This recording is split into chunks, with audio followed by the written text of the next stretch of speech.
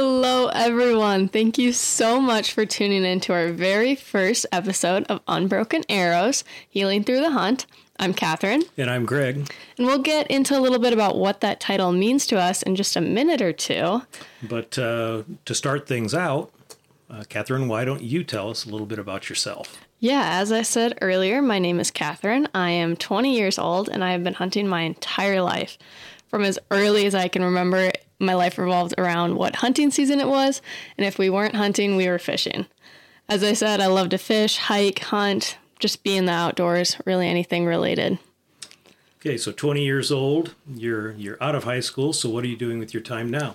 I am a full-time college student. I'm currently pursuing a degree in marketing, and I should graduate in about a year and a half, which is exciting. Absolutely. For the last couple of years, I've also worked at Shields. I've been in a couple different positions there, but currently I am a hunting and archery specialist, which basically just means that I sell anything related to hunting and archery. This position has taught me so many different things. I get to work with a lot of very knowledgeable people, which is awesome. And then I also stepped into a part-time social media manager position for a couple of different brands in the outdoor industry. And it was one of those opportunities that simply came up because I got talking to the right people. And that's important. A lot of things in life happen that way. For sure. Well, now you guys know a little bit about me. I'm going to let Greg introduce himself. Well, sure. The first thing I'm going to say is that I guess I am 3 times more experienced in life than you are, Catherine. I was born and raised in Nebraska, and I started to hunt regularly when I was about 12 years old. But that was only small game like squirrels and upland game birds, pheasant, quail. I never hunted deer until recently. But being outdoors, like you, fishing, hiking, in general, observing nature was what always helps keep me grounded, and it's been a passion that I've been active with or in throughout my entire life. Since the time I graduated from high school, hunting, though, has kind of taken a back burner, hit and miss. Going to college, getting married, starting a family, and starting a career put hunting really on the back burner for me. So obviously you said you're 3 times more experienced. I like that word. Yeah. What career are you in? Well, I was in secondary education. I retired in 2020. I taught biological, earth, and environmental sciences for 18 years.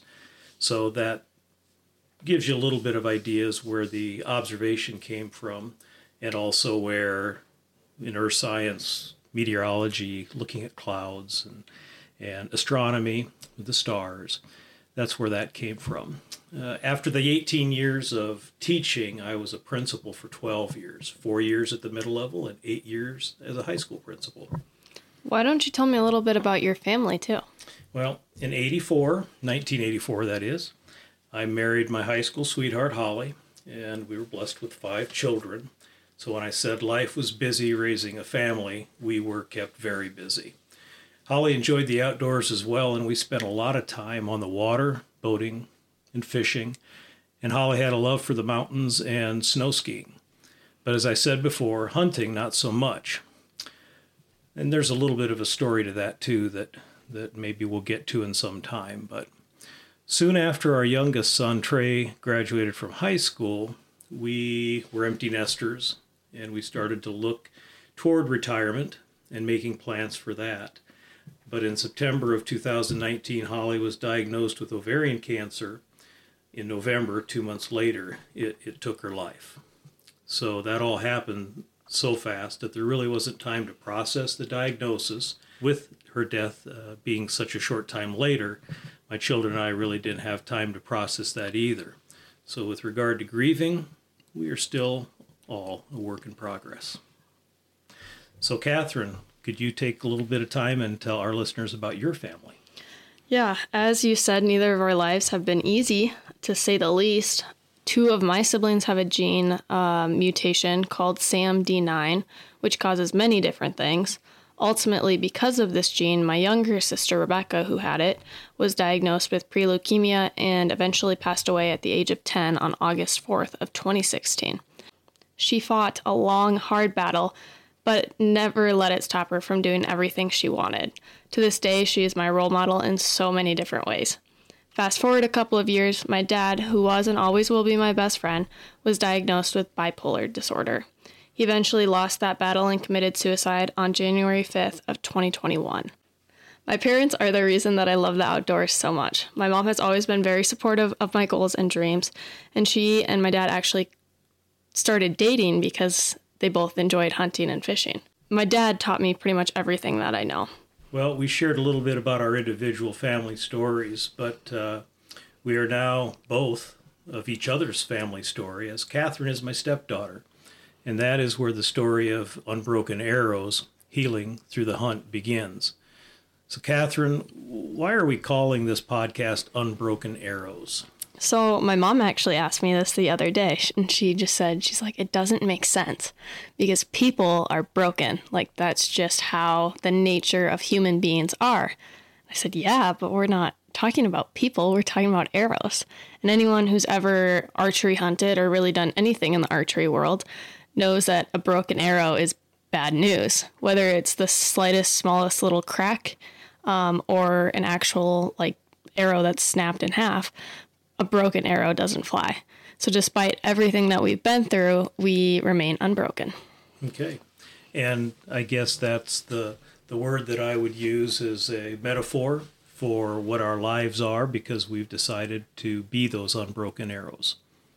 So why did we include healing through the hunt? Well, that's an interesting one too, because we both have some similarities in our stories and some pretty major differences, I think, in our paths anyway, how we came to where we're at right now.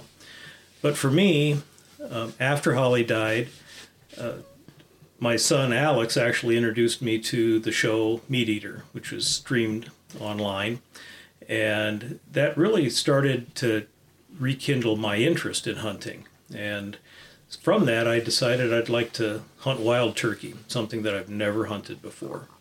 So in early 2020, I think it was, I bought a crossbow and started prepping for my first spring turkey hunt. No turkey, but I was hooked. The area where I was hunting was actually a friend of mine. He's actually a high school classmate of mine, gave me permission to hunt on his land. And toward the end of the turkey season, he asked, do you hunt deer? And my answer was no, because I never had, but I did tell him my son does. Well, that conversation led to my first archery deer hunt in the fall of 2020, and the first deer that I ever harvested. It was a pretty nice doe, fairly large, about 160 pounds hanging weight. And I was pretty proud of that, and I know that it's a doe, and sometimes people are hunting antlers, but I do really enjoy venison, so that wasn't a problem for me. But then during the rifle season, my son Alex hunted that same piece of private land, and he harvested a nice buck, and he and I had a good time, and that was really the first time that we had hunted together, especially big game. I like to tell stories. And as I told Greg today, I think we need to put a shot clock on his storytelling sometimes because he talks very slow. And I will try to do better at that. But there are some things from all of these hunts that I'll eventually share, and I'm talking about the hunts with my son and my first deer and also those turkey hunts as well, because they were all learning moments. And in particular, to share with those that are older like I am and may have the idea of starting to hunt or are bouncing around the idea in their heads, because as the saying goes, if I can do it, anyone else can do it. And that's one of the things that we hope to be able to help others do, is take the chance, get outside, hunt, fish, do the things that they want to do. So you talked about turkey hunting. You have any success stories? No. I have been turkey hunting several times, and the toms have been very tricky. They are not easy to shoot. well, and I think I've hit 2 because I've got feathers to prove it with my crossbow, but I have not successfully harvested a turkey. But I have helped a couple of people that I do know, you being one, harvest a turkey. So a little bit of success, but no success on my own. So Greg was very kind and got me on a piece of land in Nebraska. The first year we didn't shoot anything. It was interesting. That's what I did. You shot at something. Yes, at something. But the second year, I shot a pretty nice Merriam, and then my boyfriend Nate also got one. Right. He shot a Jake though, so everyone just remind him that his girlfriend shot a bigger turkey than he did. Yeah, everybody does remind him that, I think. So. Mm-hmm. And a bigger deer. Speaking of my deer, that is actually the first time Greg and I first met, was right after I shot my biggest buck to date. He and my mom were traveling home from Nebraska, so I got to meet him with a 160-ish inch buck in the back of a truck and a rifle in my hand. And as I remember, you were still in high school. I was. So about 18 years old at the time. You were very excited, but you were also pretty emotional. I think I have cried when I have shot pretty much every deer. Actually, I didn't cry this year, now that I'm thinking about it, but every other deer.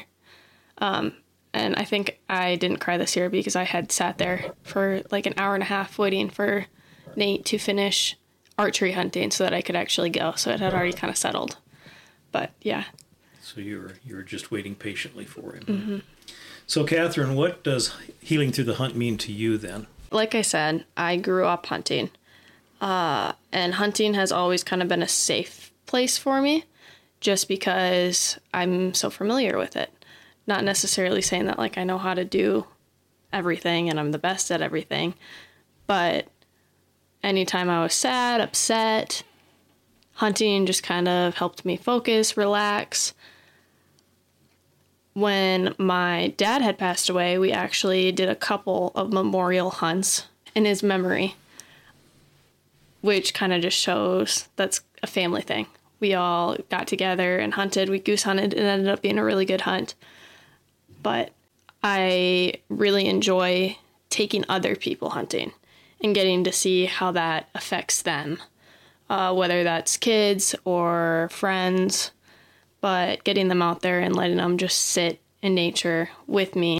I can attest to that because as we have become a blended family, and between Stephanie and I, we've got 9 living children, and Stephanie became a step-grandmother, and the kids became step-uncles and aunts in one fell swoop. But you took my granddaughters and my grandson fishing as well, my grandson. So, yeah, I can attest that you do like to get people out in the outdoors. And I think Audrey outfished us all that day. I think she did. She still talks about it, and her mom tells me that she's got pictures that sometimes she looks at and just, showing off the bass that she caught. I think it was the first cast, too. I had casted it out for her, and I was like, reel in. She's like, I think I have something. I was like, I'm sure you don't. I think it was because I don't even think I was down to the bank yet. So we ran up to show you. Yep. So Catherine and I, as what we were talking about a little bit, the turkey hunts that we have gone on together, but Catherine and I have gone on several hunts over the past couple of years, and we'll share more of those with you as those were healing hunts as well. But we never want to forget the memories of those that have left the earth before us. But like an unbroken arrow, we will move forward and we'll make new memories to add to the next chapters of our life. Well, I think that's all for today, folks. Thank you for listening to our first podcast, especially if you made it this far. Yeah. Thank you. We welcome your feedback. feedback. So please send us an email or leave a comment. The email is unbrokenarrowspodcast@gmail.com. And on our Instagram is Unbroken Arrows Podcast. Then why don't you, as our new listeners, try to take some time, get outside, get outdoors, and experience its healing powers for you as well. So with that, until next time.